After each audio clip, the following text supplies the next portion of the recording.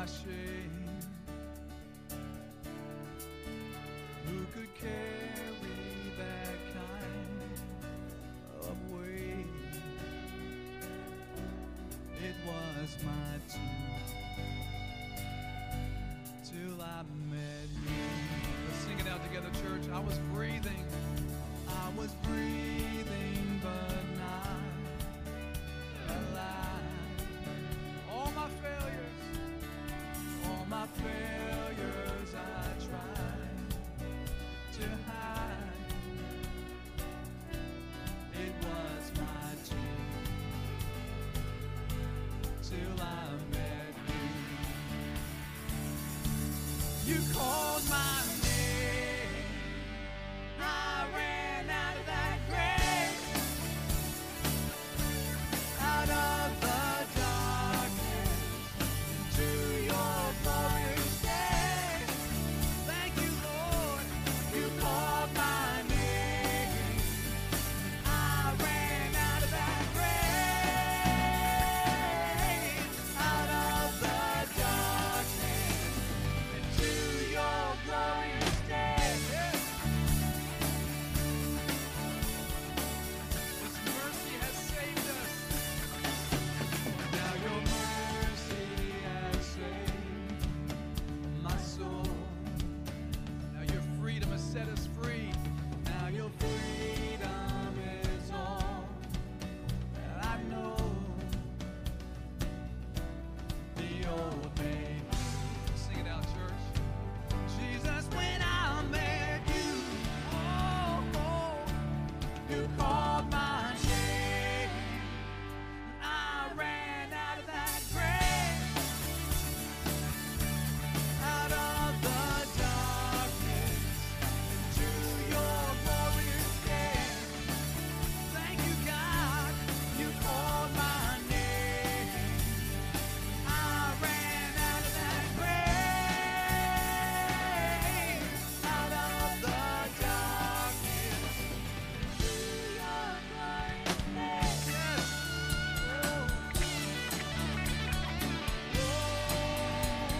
Into your glorious day. Thank you, Lord.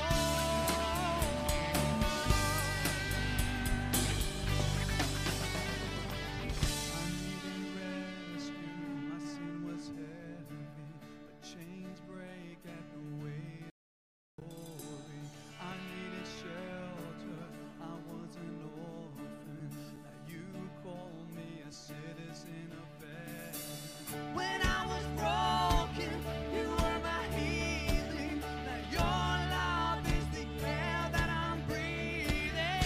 I have a future. My eyes are open. 'Cause when you call my name, I ran out of that grave, out of the darkness, into your glorious day. Thank you, God, you called my name.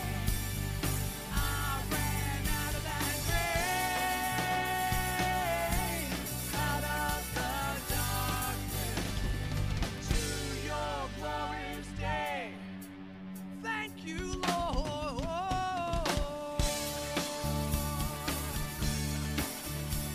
Into your glorious day.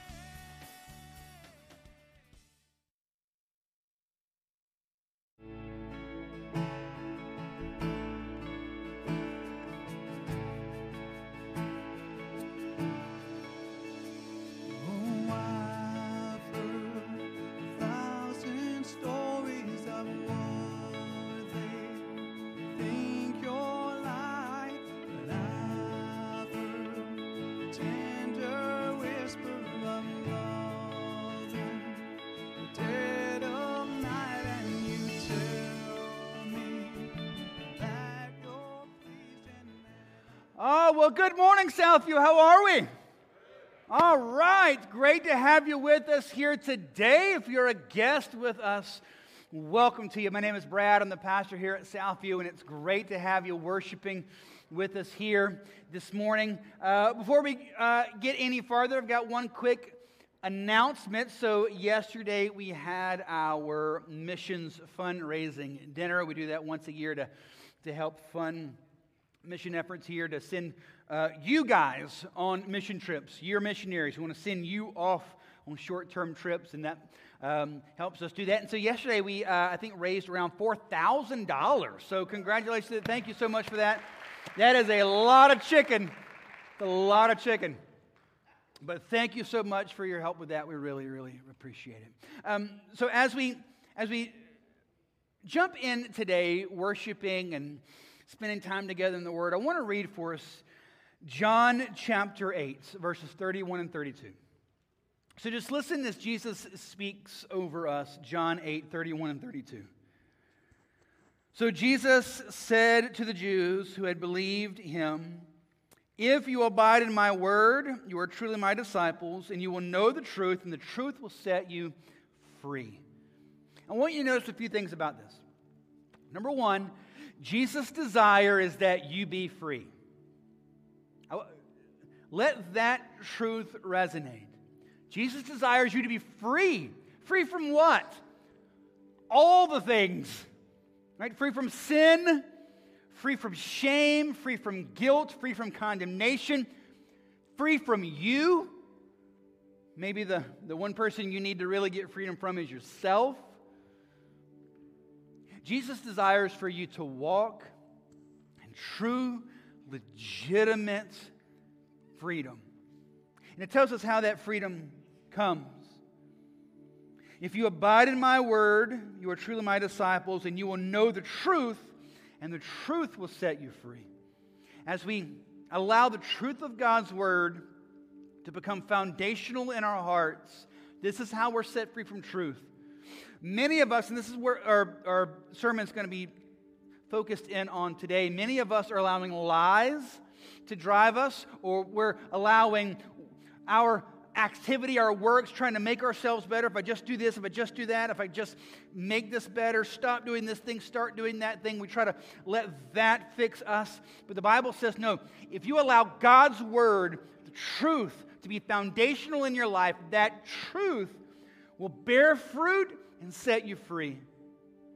We want the lies that we've been believing to be plucked out, the seed of truth of God's word to be planted, and then eventually, as that truth is watered, the fruit of good works is going to bear out, and you're going to be set free and walk in that freedom. That's what we want for you. So I want to encourage you, stand up if you will, guys. We're going to worship here in just a moment. Go ahead and stand. I want to pray over us. So Lord, I ask you today, Lord, I pray freedom over us, God. I pray, God, that your truth sets us free today. God, in just a moment, we're going to be singing songs. I pray, God, that we will not just mouth words on a screen, but these will be truths that resonate in our hearts, that you are great and you are glorious, that you are far above all other things, and that we will set our hearts on you, and we desire you and love you and pursue you above all else. I pray, God, this truth is foundational in us. I pray, God, today, let us see you for who you are. Jesus, I pray you'll be lifted up and made much of. I pray that your truth, we will abide in it, we will live in it, we will dwell with it. We won't just read it or say that we know it, but it will become embedded into our souls and be the foundation on which we build our lives. And then from that, we will be set free. I pray we won't see your word as simply just a list of rules to follow, but I pray, God, we would see your word as the proclamation of who you are. And as we see you for who you are, we're going to be set free and changed. Do this in us, Lord God. Do this in us. We need you. We need you. We love you. We pray this, Jesus, in your name. Amen. Good morning, church. We have a reason to sing. For those that believe you have been set free, let's celebrate the work of Christ in our hearts. He is worthy. Let's sing. We've waited for this day. We've gathered in your name, calling out to you. Your glory like a fire, awakening desire, will burn our hearts with truth. You're the reason we're here. You're the reason we're singing. Come on. Open up the heavens, we want to see you. Open up the floodgates, a mighty river flowing from your heart, filling every part of our praise.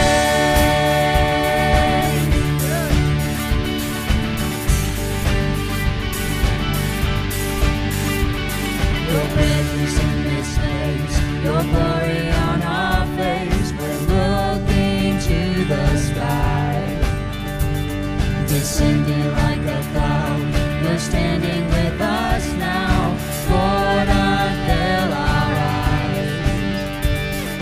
You're the reason we're here. Yes, Lord.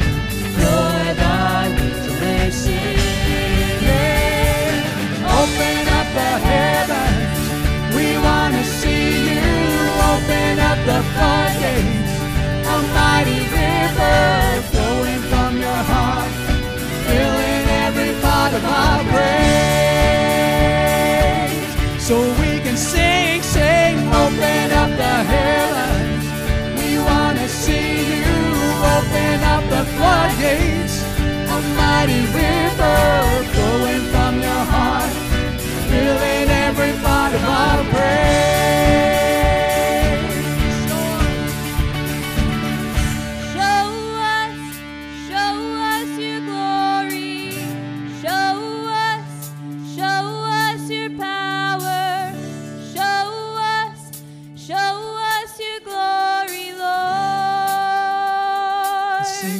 Again, come on. Show us your glory. Show us your power. Show us your glory, Lord. Open up the heavens, we want to see you. Open up the floodgates, a mighty river flowing from your heart, filling every part of our praise. Yes, I can sing, sing, open up the heavens, we want to see you. Open up the floodgates, a mighty river flowing from your heart, filling every part of our praise.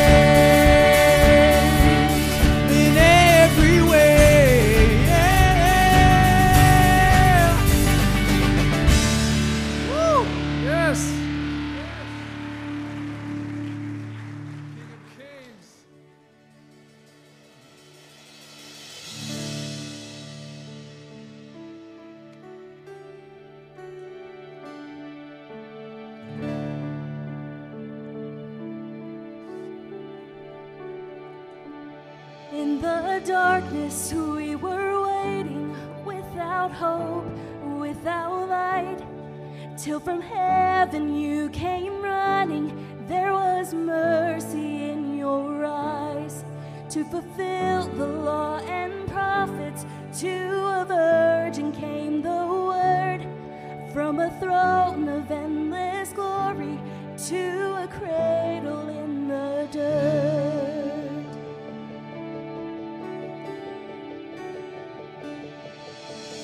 Praise the Father, praise the Son, praise the Spirit, three in one. God of glory, majesty, praise forever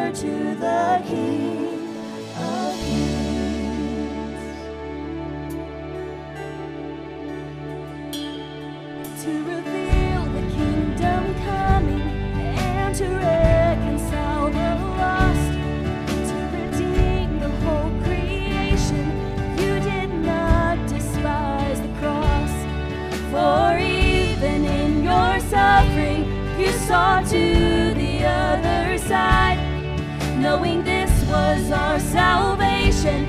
Jesus, for our sake you died.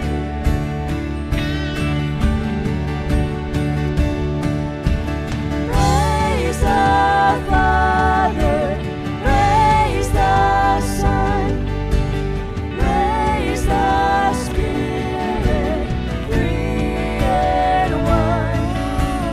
God of glory, majesty, praise forever to the King of Kings.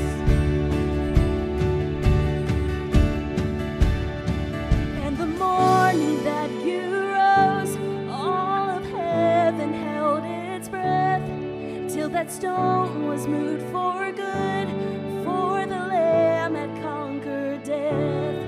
And the dead rose from their tombs, and the angels stood in awe, for the souls of all who'd come to the Father are restored. And the church of Christ was born, then the Spirit lit the flame.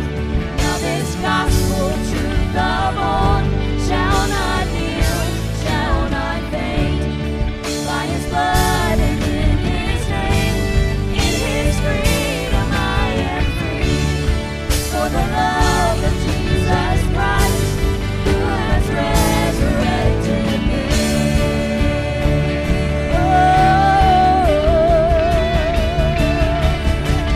Praise the Father, praise the Son, praise the Spirit, three in one. God of glory, majesty, praise forever to the King of Kings.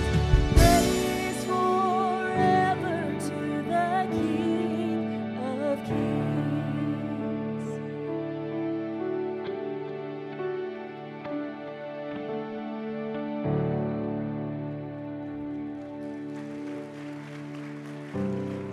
God's word says, "He who did not spare his own son, but gave him up for us all, how will he not also with him graciously give us all things?" I love that, church, because it points to the truth that there is nothing that we bring to Christ. And for those that believe, when you come to salvation by faith in Christ alone, there's nothing that you lack. You know, you don't have to. You don't have to pray for patience. You don't have to pray for peace. You don't have to pray for the spiritual power to worship, because it is already placed within you.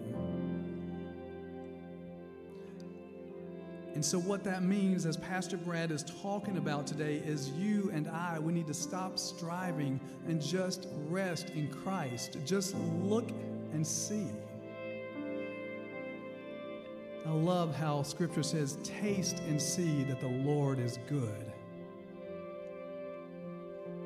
Going to church is necessary. Reading Scripture is essential. Fellowship with believers and with those that don't believe is critical, but nothing brings you to salvation but faith in Christ alone. And so I want to encourage you in these truths, that should free you from all of the other religious activities that we do. And we do them now because we genuinely want to, you know. And I get to pray. I get to read my Scripture. I get to lead our children. We get to worship because Christ has enabled us to do so. So I want to continue to sing, "How Great is Our God," and I just ask you just to taste and see that He is good today.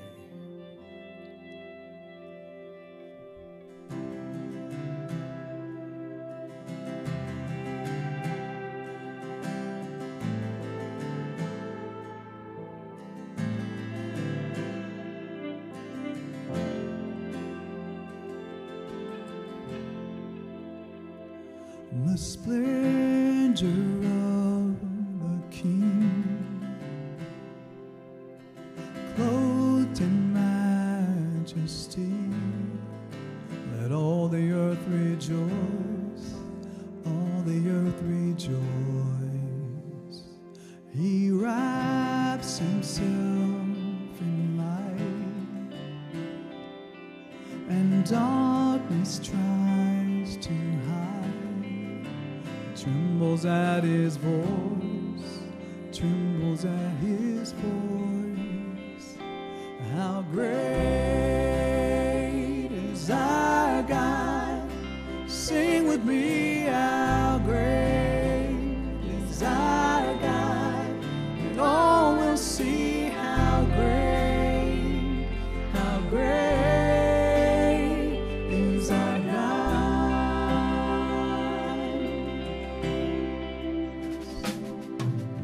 Age to age he stands, and time is in his hands, beginning and the end, beginning and the end. The Godhead three in one, Father, Spirit, Son, the Lion and the Lamb, the Lion and the Lamb. How great is our God? Sing with me, how great is our God?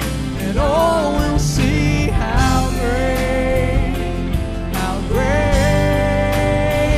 is our God.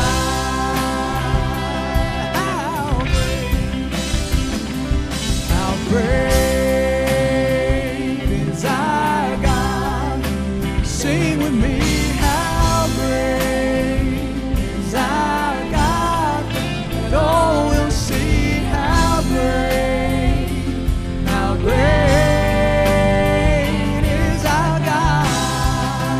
Name above all names, it's the name above all names. Sing with me, how Worthy of our praise. and all will see My heart will sing how great is our God. Just our voices. How great is our God? Sing with me, how great is our God? And all will see how great is our God. We sing this together in unison one more time, church. How great is our God? Sing with me, how great is our God? And all will see how great is our God. Yes, Lord, thank you.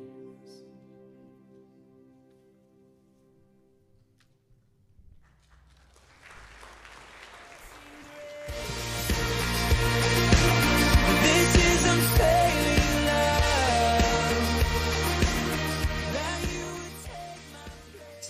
So we got involved with Trunk or Treat out of desire to reach the people in our community. We saw the potential to reach a lot more people this way. Generally, Southview reaches about 2,000 people when we do the Trunk or Treat on site, which is incredible. At our home last time, we were able to minister to approximately 500 people. And if just a few families within the church are willing to step up and open their driveway, their front yard, their home for Halloween, it just has the potential to go above and beyond and reach well into Cumberland County. Yeah, and I would say that as successful as the event on the church grounds was, that funneling the 2,000 people through one site, it felt a little rushed and very impersonal. You didn't have time to actually spend time in conversation with any of the guests. And doing it at home, it's still a lot of people, 500 people, but you do get the opportunity to be one-on-one and intentional with folks as they come through. We've had opportunities to pray with folks. We have a prayer request board that folks have come back later on and said that the prayer request they had the year before was answered and had a new prayer request they would write the next year. So just the personal touch that having it at your home really does make a big difference. Amazing grace. This is unfailing love. That you would Oh, well, we are so excited this year.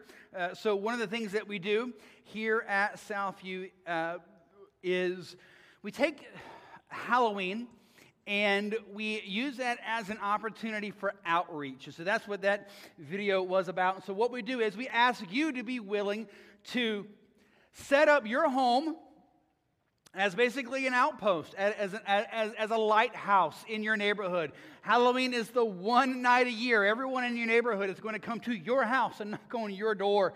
And so we thought, what better opportunity for us to meet our neighbors, proclaim the gospel, and build relationships, minister to people. You saw one of the things in the video with prayer requests. And so we do this at our house as well. We set up our house as one of these stations, one of these lighthouses. And we have a prayer board, and we say, hey, can we pray for you anything? So 2 years ago, I think it was, we had a lady come through and said, can we pray for you? She said, yeah, as a matter of fact, my husband's deployed currently. She said, and they had some really unique family things going on and some difficulties. And she said, I really need my husband to come home. Like, things are not good. I really need him to come home. But he's not scheduled to come home for several months. And so can you just pray? And so we just prayed, God, let him come home. And so, we didn't know what was going to happen and all of that. And we came home, so we went off, and then the next day we come home, and there's a note on our door saying, so you're not going to believe this, right? But my husband's on a plane on the way home right now. So God just answered that. And so it's amazing how God does this. This is an opportunity for you and I to really connect with our neighbors.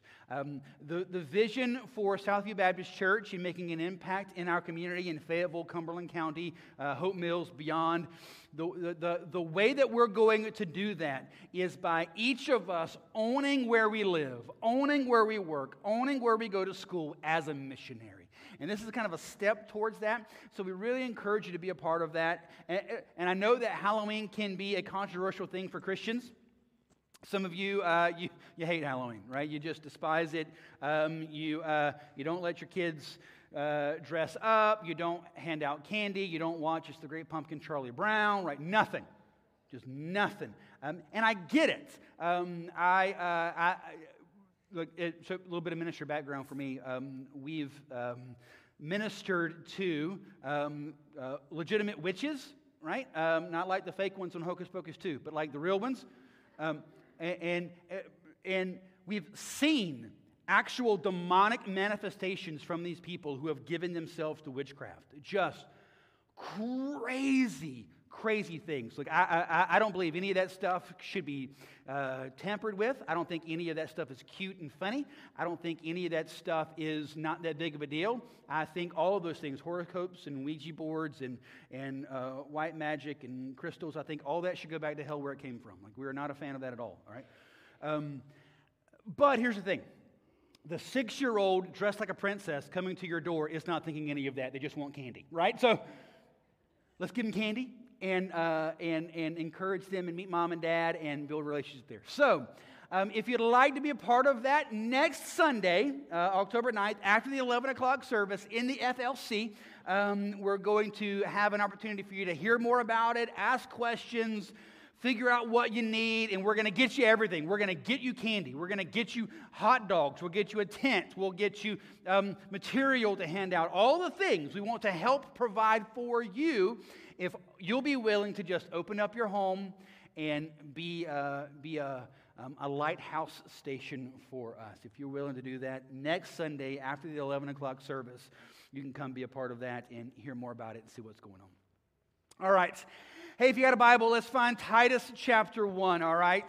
Titus chapter 1, we're going to pick it up in verse 10. We're working our way through the book of Titus together. And I want you to take a look at the screen. I want you to see the title of this series. So, Titus, obviously. And then the subtitle underneath, Gospel Thinking for Gospel Living. This is the point of Titus. The book of Titus is very practical. Starting next week in Titus chapter 2, we're going to get into the meat of this. And starting in chapter 2 and on in chapter 3, it's going to be telling you a lot. Do this and stop doing that. Right? It is extraordinarily practical, the book of Titus. Here's how Christians should live. In the 3 small chapters of the book of Titus, 6 times in 3 chapters, it's going to talk about you needing to live in good works. Good works, good works, good works, good works, good works, good works. Live a certain way. Right? Titus is abundantly clear on this. There is a way Christians should live. Right? That is unambiguous. That's going to be very clearly spelled out as we jump into the rest of the book in the weeks to come. However, here's what I want you to notice, and this is what's foundational for all of it. Think about this. Titus is one of the Apostle Paul's smaller books. It's just 3 chapters. But he takes the entire first chapter, 1/3 of the whole book, a book that's about you living a certain way, a book that's about you doing certain things, extraordinarily practical.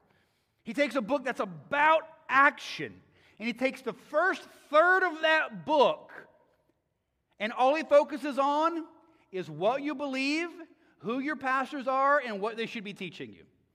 Here's why.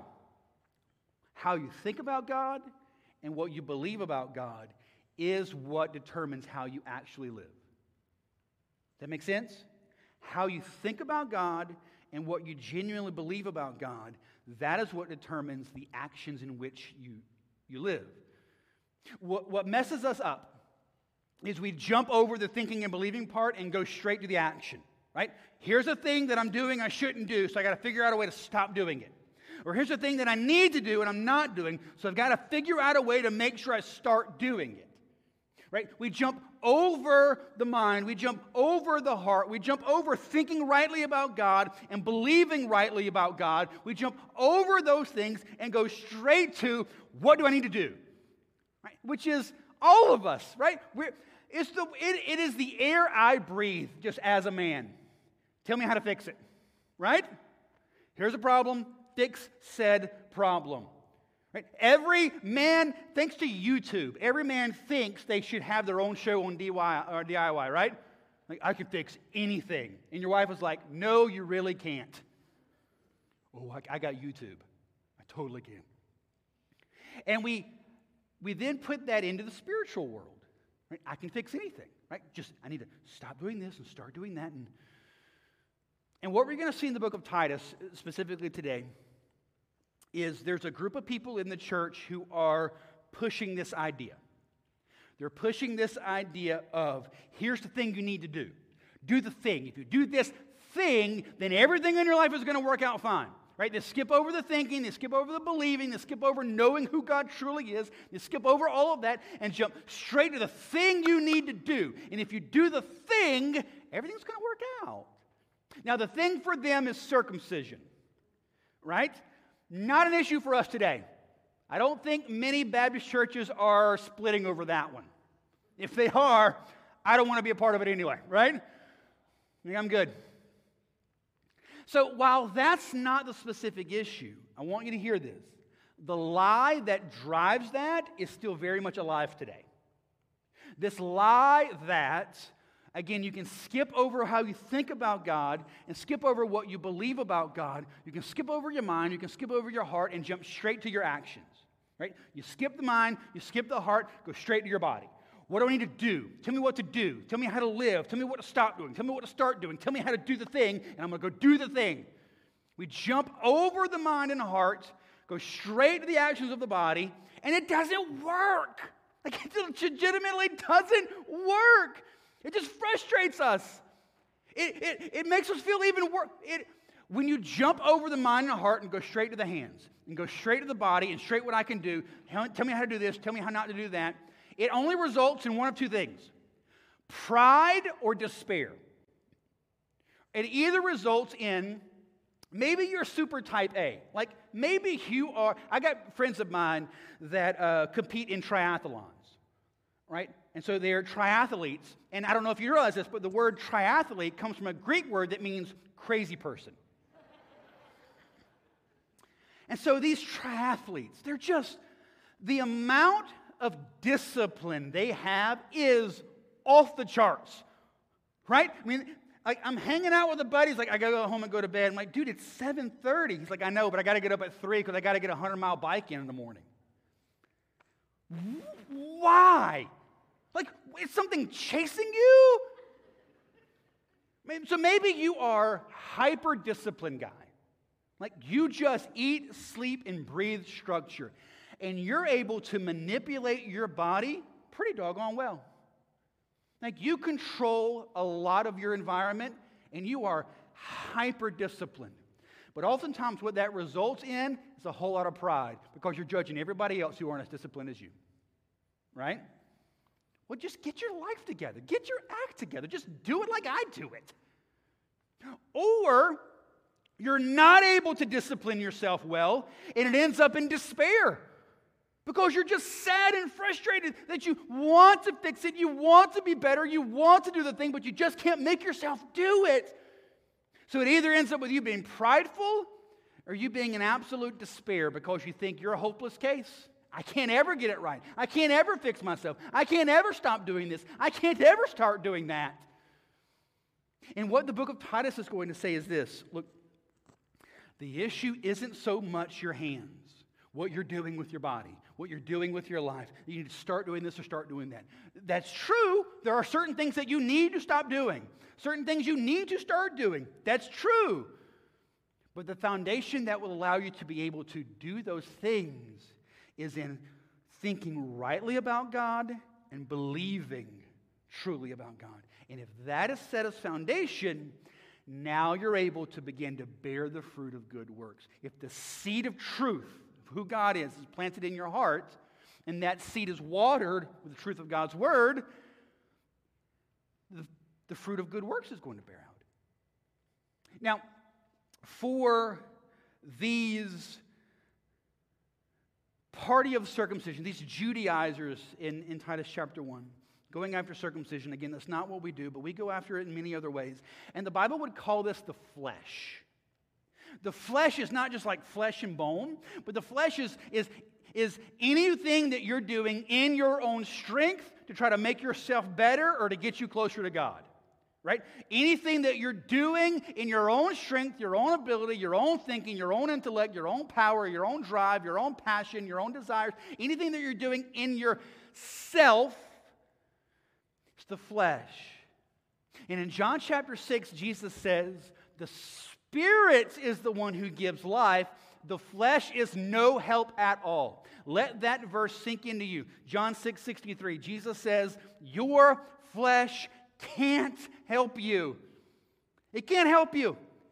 Forget it. That's why the Bible describes Christianity as dying to yourself. You come to the realization that you can't fix you. Your flesh can't help you. You have to die to that, understanding that it's the Spirit and the Spirit alone who can truly give you life. So in Titus chapter 1, what we're going to see is, again, there's this group of people that are trying to get those in the church to focus on the flesh. Just do this. Again, for them it's circumcision, but we're going to go beyond that specific act to the bigger thing. Focusing on your flesh, focusing on you, focusing on your ability to start something or stop something or do this or make yourself better. And what I want you to see as we unpack this is exactly what Jesus said in John 6:63. Your flesh is no help at all. Step one to you actually getting free. Step one to you actually growing in the faith. Step one to you actually bearing fruit of good work is realizing your flesh can't do it. Your flesh can't work it out. Your flesh can't manipulate it. It isn't going to work. So, Titus chapter 1, Pick it up in verse 10, and let's just kind of unpack this just for a moment. Here are these false teachers, these Judaizers, the circumcision party, and they're pushing circumcision. Do this act, and it's going to make your life better. Do this act, and God will love you. Do this act, and you'll be a mature Christian. Do this act, and that's the path to real deepness. Do this, then everything's going to work out. But it's falling apart, just like it does in all of our lives as well. And so as we see this, we see some 3 or 4 truths that need to be settled in our hearts about how much the flesh is truly no help at all. So Titus chapter 1, verse 10. First thing you're going to see is that focusing on the flesh never delivers what it promises. Verse 10, for there are many who are insubordinate, empty talkers, and deceivers, especially those of the circumcision party. Again, it's talking about those religious legalists, circumcision party who said, do this act and it's going to make you better. But here's the problem with what's happening here. Verse 10 says, it didn't even make them better. Right? They're still insubordinate. They're still rebellious. They're still hard-hearted. They're still running from God. It says they're empty talkers and deceivers. They're con men. They're promising, do this and it's going to make your life better. And it's just empty talk. It's just unfulfilled promises. It doesn't actually fix anything. It doesn't actually make you better. And we've seen this and experienced this. Listen, if you've tried to make your life better, you know there are things that you thought were going to work and they just did. Diets. I'll just say that word. Promises that you thought were going to be fulfilled. I mean, look at the before and after. That's amazing. That's unbelievable. I'm not nearly as bad as there before. Surely it's going to work for me. So then you get all in, and it doesn't work. So the problem is you need to find the better diet. Right? You just keep going after it and going after it and going after it, and it doesn't actually fix anything. Promises that are not fulfilled. Focusing on the flesh promises it's going to make you better. Just redouble your efforts. Just try harder. Just attend a church. Just find another Bible study. Just do these things, and it's going to make you better. And it doesn't make you better. It doesn't actually fix anything. Focusing on the flesh promises if you just be good, if you just obey the rules, if you just act right, then all these things are going to happen. God's going to bless you, and bad things won't happen, and the devil's going to stay away from you, and blah, blah, blah. And none of that works. The flesh promises things that it can't deliver because the flesh is no help at all. Next, focusing on the flesh causes division. It causes conflict. Look at verse 11. They must be silenced. He's telling them they need to literally, these false teachers who are saying, just focus on the flesh. Do this thing, do this thing. They need to be muzzled. Tell them to shut up. They must be silenced since they are upsetting whole families by teaching for shameful gain what they ought not to teach. Okay, let's think about this just for a second. Let's unpack it. So imagine you live on the island of Crete in the first century. A guy named the Apostle Paul came by and he told you about Jesus, you and your wife, you and your husband, you all and your kids. You're like, yes, that's it. I want to trust by faith in Jesus. You give your life to Jesus. And after you do that, though, life is still hard. Marriage is still hard. Your kids are still crazy. Like nothing's... Give your life to Jesus. He's got a great plan for your life. It's going to work out great. So then you gave your life to Jesus, and it didn't work out great. Like you're still struggling, and your marriage is still struggling, and your kids are still struggling, and there's still sin in your life that you want to be set free from, but it's still a struggle. Like all these things are happening. So you're living on Crete, and you're there with your husband, your wife, and your kids, and you're sitting around the dinner table, and you're trying to figure this thing out. You want to follow God. You want to love God. You want to serve God, but it's hard. And then this Bible teacher comes by and says, well, here's the problem, guys. The problem is, guys, you haven't been circumcised. You just get circumcised, your marriage is going to get better, your kids will be better, life will be better, that sin won't be a struggle for you anymore. The problem is God has these things up here He wants for you, but you're not doing this thing, so it's capping you. You do that thing, and then you're going to be set free to be able to do all the stuff. So now that false teacher leaves, and the husband and wife are sitting at the kitchen table. And the wife looks at the husband and says, well, there we go. That's the problem. You just need to go get circumcised. And the husband says, easy for you to say. There's no door number 2 at all here? Like, that's it? I mean, don't get me wrong, I love you, and I love the kids, and I love Jesus, and I want to follow all that, but really? And so you can see how this false teaching completely causes families to be flipped upside down, right? It brings struggle and strife. Well, the reason is you're not doing that thing. If you did that thing, then everything would be fine. You're not doing this enough. You're not doing that enough. You're not being obedient enough. You're not submitted enough. If you did the things, then our family would be better. And it's causing all of this to be flipped. You can see this in churches. Churches divide over oftentimes works of the flesh.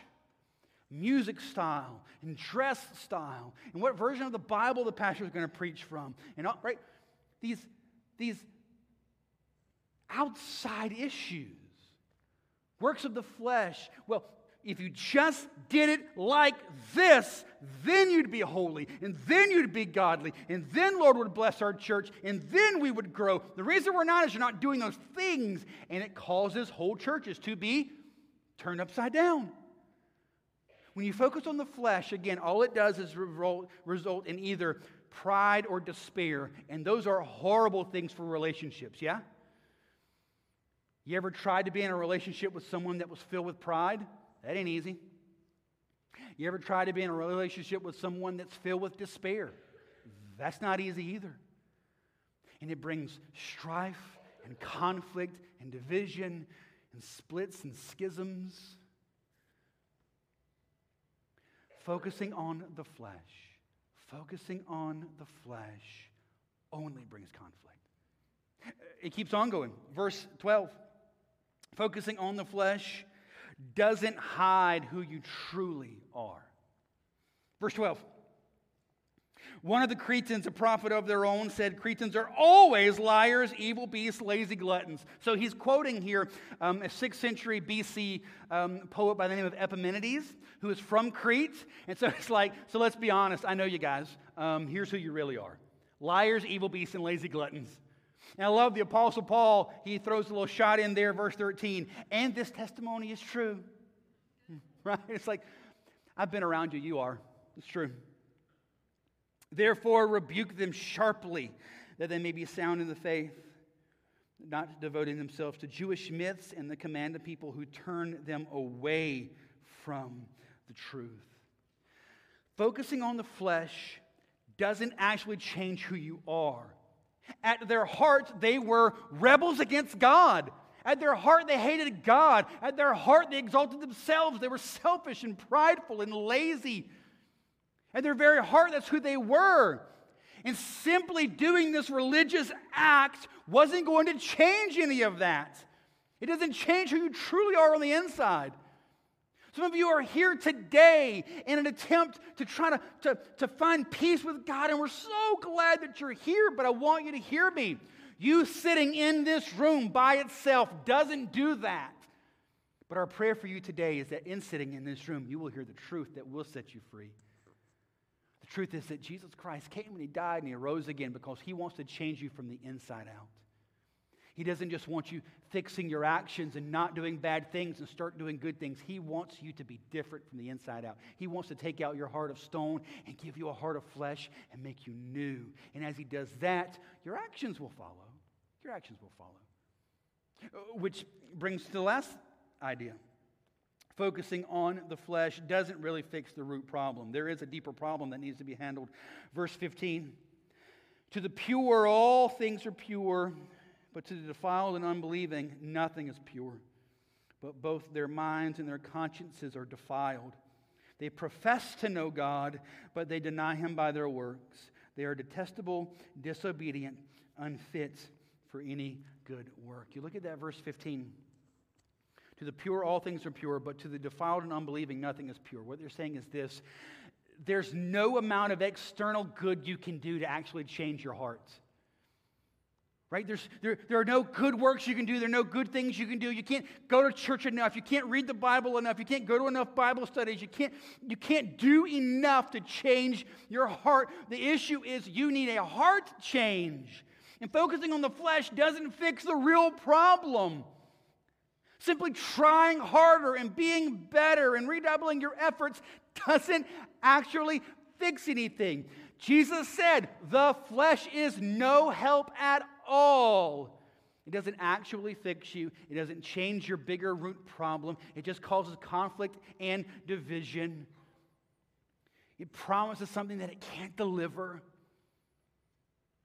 So what do we do? How do we change? Again, Jesus says, John 6:63, it is the Spirit who gives life. The flesh is no help at all. So we've been talking about that flesh is no help at all, but look at that first part. It is the Spirit who gives life. The Apostle Paul in Romans chapter 8 says it this way: for to set the mind on the flesh is death, but to set the mind on the Spirit is life and peace. Let that verse sink in just for a moment. You have two options in front of you: life and death. Life and peace or death. And look at that verse. What's the one thing that determines where you land on that? Death or life? How do you determine that? Where you set your mind. It is not about your actions. It is about your mind. It is not about your hands. It is about your mind and your heart. Are you thinking rightly about God? And do you believe truth about God? For the mind set on the flesh just leads to more flesh and death. Think about it when you drive home. You're driving down the road. If you kind of look off to the right or whatever, you look off to the side and you keep staring off to the side, but you're driving, eventually what do you do when you're driving? You veer where you're looking, correct? It's the same thing spiritually. You veer the direction you're looking. The mindset on the flesh will only lead to more flesh and ultimately death. This is why you focusing so much on your sin and trying to stop your sin doesn't actually stop you from sinning. Have you noticed this? This is the dirty little secret of church. You focusing so hard to stop sinning just makes you sin more. Right? It doesn't actually change anything. Because the mind set on the flesh just spirals into more flesh. But the mind set on the Spirit is life and peace. Here's the idea. Not just changing the action, but what is the underlying truth that drives it? So often, we see things in our life that need to change, right? So you see, all right, I need to read my Bible more, right? I need to pray more. I need to share my faith more. I need to be involved in church more. I need to forgive that person who sinned against me, right? We see things that we need to do. But what we often do, like Titus 1, those guys did, we jump past the mind and the heart and we go straight to the action. How do I make myself do that better? Right? I see a thing I need to do, or I see a thing I need to stop doing, so we jump straight into, how do I fix that problem? How do I fix that? Right? So, I don't read the Bible enough. So here's what I'm going to do. I'm going to get my phone, I'm going to download the Bible app, and I'm going to set my notifications so that it'll send me an alert at a certain time every morning, and when it sends the alert, I'll open the phone, I'll see the verse, I'll read the verse. That's how I get the Bible in me. That's what I'm going to do. Or, we'll even do this in churches. Right? You need to share your faith more. So we'll create goofy programs and gimmicks to try to get you to invite your friends to church, right? We're going to pack a pew, and whoever brings the most people gets to put a pie in the pastor's face. And there's nothing wrong with the Bible app. In fact, I have the Bible app on my phone. I have my notifications set. It sends me a verse every day. And in fact, my son and I use that. We talk about that verse in the 3.5 minutes taking him to school every morning, right? So it's a tool that can be used. That's great. There's nothing wrong with that. And there's nothing wrong with churches creating programs and incentives and ideas to try to encourage you to share your faith and invite your friends. Nothing wrong with that. We do some of that here. We're not going to do the whole pie thing. That's a horrible idea. But I'm not saying that there's something innately wrong with those tools. What I'm saying is this. So often we focus on that and we try to put all of our energy and effort on figuring out a way to better manipulate our actions. Does that make sense? And we try to manipulate the actions and figure out a way to make us do better, but not handle the underlying issue. So let's be honest and chat just for a second, all right? You know why we don't read the Bible? Here's why we don't read the Bible. The reason that you don't read the Bible is not that you're not disciplined enough. The reason that you don't read the Bible is not that you don't understand it. The reason that you don't read the Bible is not those things. The reason that you don't read the Bible is because you genuinely don't believe that God is truly the greatest treasure in the universe, and you just want to know Him more deeply, so you'll find time to do it. That's the truth. You know why we don't pray? The truth is, the reason that we don't pray is because in our hearts, honestly, we don't feel like we need God that much. So we don't pray. Now, when the junk hits the fan and things go crazy and you get that life-altering moment, we hit our knees and we pray. But when that moment isn't coming, the reason that we're not constantly in an attitude of prayer and dependence on God is because at our base level, we don't feel like we need Him that much. We got it. Right? The reason that we don't forgive is not because they haven't said they're sorry enough, not because they haven't shown themselves to be repentant enough. At the end of the day, the reason we don't forgive is because we do not truly understand how much God has forgiven us, and we believe we have the right to hold that person to that sin and unforgiveness. There's a foundational truth that drives your actions. And if all we do is try to jump over the mind and the heart, just like they were doing in Titus 1, jump over that and get to do the things, it doesn't work. Which is why the Apostle Paul in Titus is taking the entire first third of the book to say, no, we'll get to what you need to do. But first is this: what do you really believe about God? What do you really think about God? I'll tell you how this worked for me. Just this week, as a matter of fact. So, Monday morning, I wake up and I sat before the Lord in my time with the Lord Monday morning, and I said, okay, God, no matter what happens today, no matter what happens, I do not want to respond in any situation as frustrated. Nothing. I just said that before God. I said, God, I do not want to respond frustrated to anything that happens today. I want to be at peace. I want to be led of your Spirit. I don't want to respond in frustration to anything that happens. I'm just going to be at peace. And by lunch, you know what I did? Totally messed that up. Like blew it to pieces. I'm like, oh, man. Okay, so what did I do? I said, okay, God, I'm sorry. It was sin. I'm serious this time. Like, I am not going to respond frustrated. I'm not going to do it. It's not going to happen. So I wake up Tuesday, same thing. All right, God, I'm not going to respond frustrated to anything that happens, any response of people, anything that someone does. I'm not going to respond that way. I'm going to respond at peace in all things. Yes and amen. I did it again. Like, oh, you got to be kidding me right now. So then Wednesday morning, I'm up. And before the kids got up, before they had to get them up for school or whatever, so Maria and I are drinking coffee, we're talking, and I'm telling her this. Like, this is my prayer, and this is what happened, and man, I just keep doing it. And so I'm really serious this time. I'm telling the Lord, I'm not going to do this time. She looks at me and she said, so you already have the past 2 days of promising God you're never going to do that. And then you did it.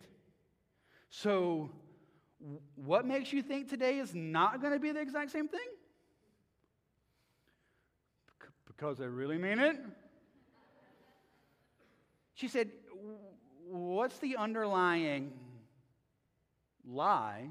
What's the underlying truth that you're not truly believing and walking in that's causing you to act frustrated? And I'm like preparing to preach this message. And I look at her and go, I don't know what you're talking about. She's like, well, you should probably go pray about that. So I did. And come to find out, she was right. So as I'm sitting before the Lord, what God really revealed to me was this. The reason that I kept responding frustrated was because I had an idea of how something was going to go. Right? This is how it's going to work. I'm going to say this. They're going to respond like that, and it's all going to go according to my plan. Right? Right? I'm going to say this. They're going to say that. We're all happily ever after. But then I walk in, I say this, and they're all over here. Right? Like they're not doing the thing they're supposed to be doing. No. Like, you're not paying attention. I say this, you say that. That was my plan, right? They weren't doing that. And what God showed me was this.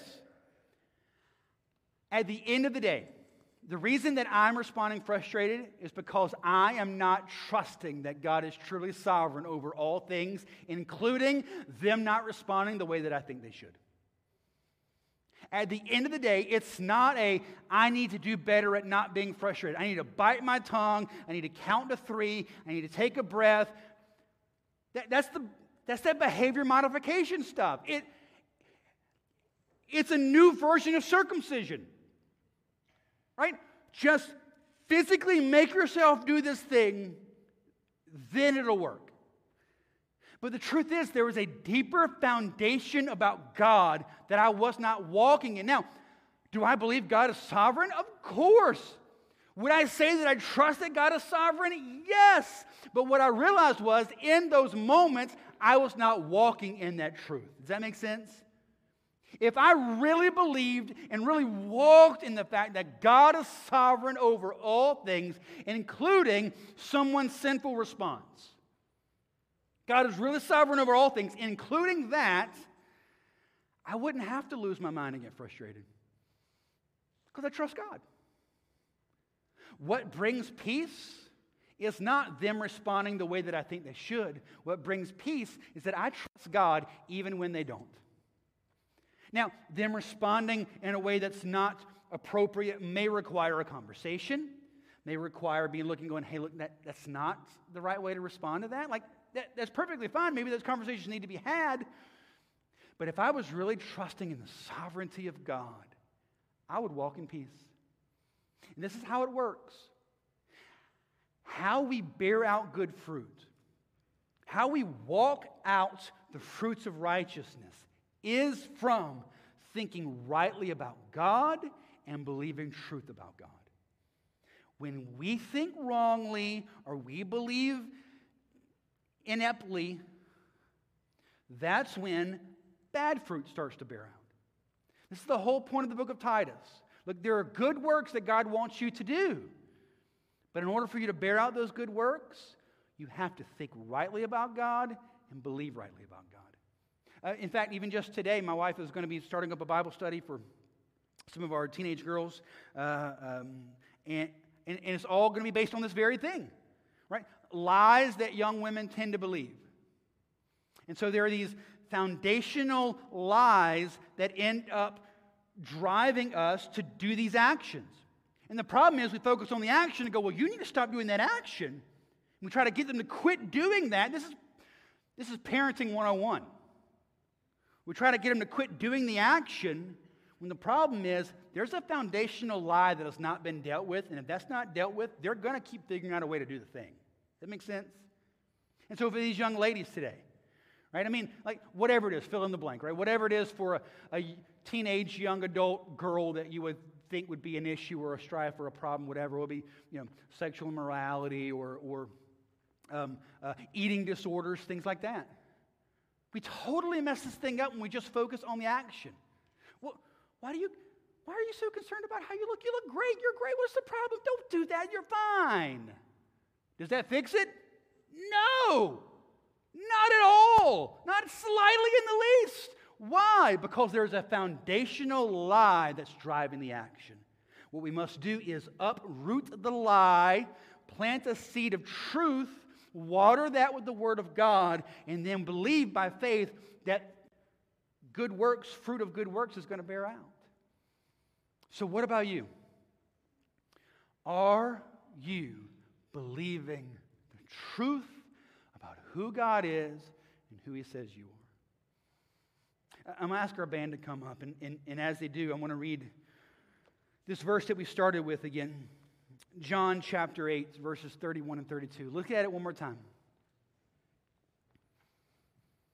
So Jesus said to the Jews who had believed Him, "If you abide in my word, you are truly my disciples, and you will know the truth, and the truth will set you free." Look at it again. Does it say your actions will set you free? No. Does it say what you do will set you free? No. What sets you free? You knowing the truth. Knowing the truth of who Jesus is. Knowing the truth of what He said about you. Knowing the truth of what's true of you because of Jesus.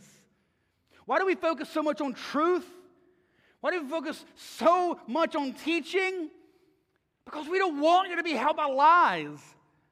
We don't want you to be held by the lie that if you do good things, then God will love you.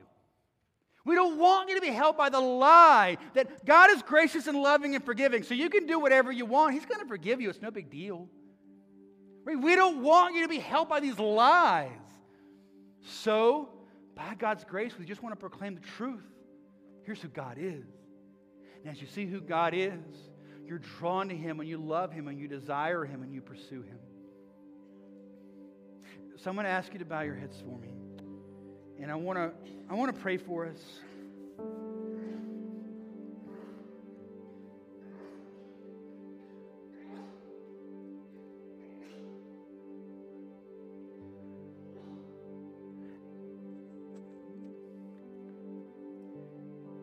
If you're here today and you're not a follower of Christ, the greatest need you have is not attending this church. And the greatest need you have is not just reading your Bible. And the greatest need you have is not stopping the bad things and starting the good things. Now, all of that stuff that we would want you to do. We want you to attend, and we want you to read your Bible, and we want you to stop bad things, and we want you to start good things. Those are all great. But on its foundation, the greatest need you have is to ask Jesus Christ to take away your heart of stone and to give you His heart of flesh. You are a rebel against God. You were born into that rebellion, and you are living that rebellion. You may not be as bad as some other guy. You may be trying harder to do better than this other person. But at the end of the day, you still possess a rebellious heart against God. And the greatest need you have today is to fall on your face right here and now and say, Jesus Christ, I know that you died for my sin, and I know that you rose again. And I ask you, Jesus, take away my rebellious heart and give me a heart that loves you. I need you. That is your greatest need today, and I pray that you would do that. That is your step into truth. Being honest about who you are, a rebel against God. Being honest about who God is, a loving, gracious God who desires to save you from your sin. And Jesus is your sacrifice. Trust by faith in Him and let Him make you new. Say today, Jesus, I know that I'm a rebel. Forgive me of my sins. Take away my rebellious heart and give me a heart that loves you. I need you. And for those of you who are followers of Christ, is there a lie you're believing? Is there a lie that's driving your action or inaction? It is the truth that sets you free. Again, John 8:31. If you abide in my word, you are truly my disciples, and you will know the truth, and the truth will set you free. This is a part of discipleship. Part of being a follower of Christ is continuously checking your heart for any lies that are creeping in and continuously diving deeper into the truth of who God says He is. It's a continual process. I'm doing it, you're doing it, but we need to do it. Search your hearts, Ask God to reveal to you any lie that you're believing, any truth that you're not walking in. Confess that. God, I pray for us today, probably foundational in everything, is that we just need to confess our absolute, total, complete, utter need of you. We are lost and helpless apart from you. We need you. And I ask you, Jesus, that that truth become real in us right here, right now. That is foundational. Apart from you, we can do nothing. We got to stop depending on our own flesh, our own strength, our own abilities. We need you. So I pray, God, right now, the truth of our absolute, desperate, utter need for you will be cemented into our hearts right now. And that will be the foundation on which good fruit can bear out. Do this in us. In your name, Jesus. Amen. Stand, guys. Let's end our time worshiping together. You're welcome to come forward and pray if you'd like. You can pray where you are. Just spend some time worshiping the Lord. But let's take some time right now setting our hearts on our desperate, desperate need of Jesus.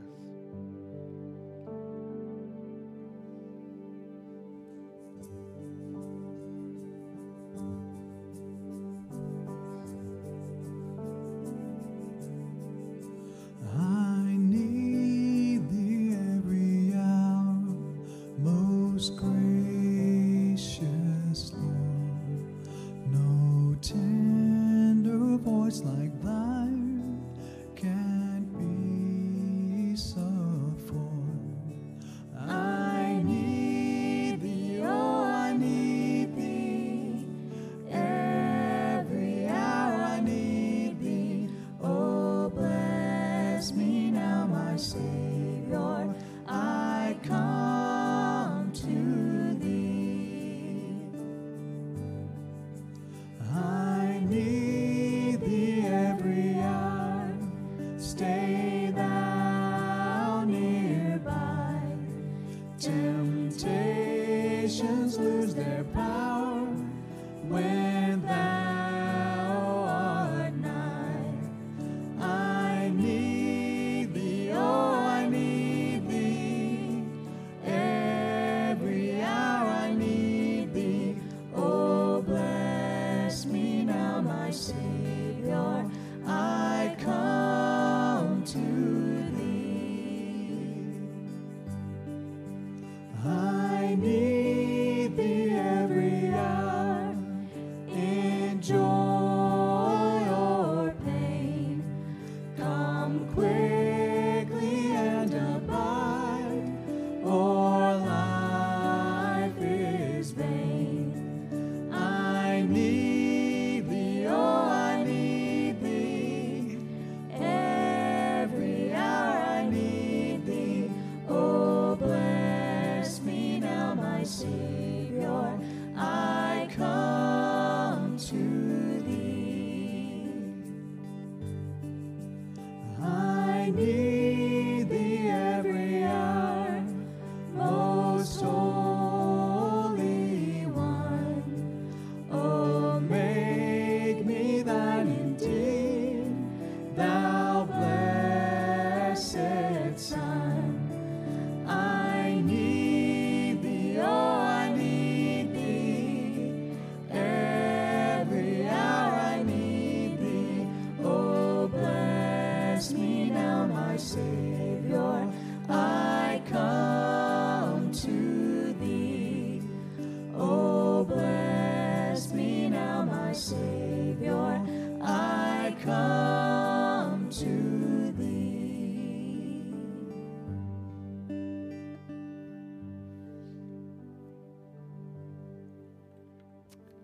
Lord God, we just thank you. We thank you that we can come to you. God, how great is it that we can confess our need for you, and you never turn us away. So I pray, God, that is our heart's cry today, not just something that we sing, but is our heart's cry that we need you. Thank you, Jesus. We pray this in your name. Amen. Have a seat for me, if you will, just for a moment. Just real quick before we get out of here. If you are a guest with us, welcome. We're glad that you're here. Best way we can connect with you is simply through your cell phone. You just text the word connect to our number, 910-424-1298. Just text connect, and that's the best way for us to just know who you are and how we can minister to you in the best way possible. But for everyone here, we've got our big 3 announcements we want everyone to know. 3 things that will help everyone be plugged in with what's going on. 1, our military ministries having a social today, 5 o'clock, having dinner. If you are active duty, veteran, spouse, any branch, whatever, we'd love for you to be a part of that. That's 5 o'clock today. If you haven't signed up, you still can. But love to have you come be a part of that. That's today at 5 o'clock in our FLC. Second, Halloween. I mentioned Halloween to you. If you want to sign up for that, you can text the word Halloween to our number, 910-424-1298. And again, next Sunday after the 11 o'clock service, we'll have a meeting in the FLC to walk through that, answer any questions. And then lastly, our Joy group, that's our senior adult group. They're going to be meeting on October 11th at 11:30 for lunch. And so if you fit into that category, now there is an age I'm supposed to throw out, but I'm not going to do that.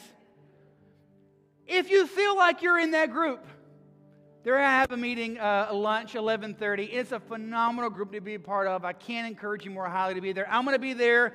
Come hang out with us just for some lunch and encourage one another. That's our senior adult ministry, the Joy group, that is going to be this October 11th at 11:30. Don't forget that. And then for any other announcements, everything that's going on, you can download our app, iTunes or Google Play. You can find a group online. You can find sermons online, sermon notes online. You can also give either online through the app or in the giving boxes, whatever works best for you. Go ahead and do that. We would really, really appreciate it. All right. I love you guys. Let me pray for us. Thank you, Lord God. Thank you that you love us. Thank you, God, that your truth sets us free. I pray, Lord, that we would be people of the truth and that we would give ourselves to your truth. And we would allow your truth to set us free and empower us to live lives that bring you glory, bearing good fruit. Do this in us, God. We love you. We pray this in Jesus' name. Amen. God bless you guys. We love you. Have a great day.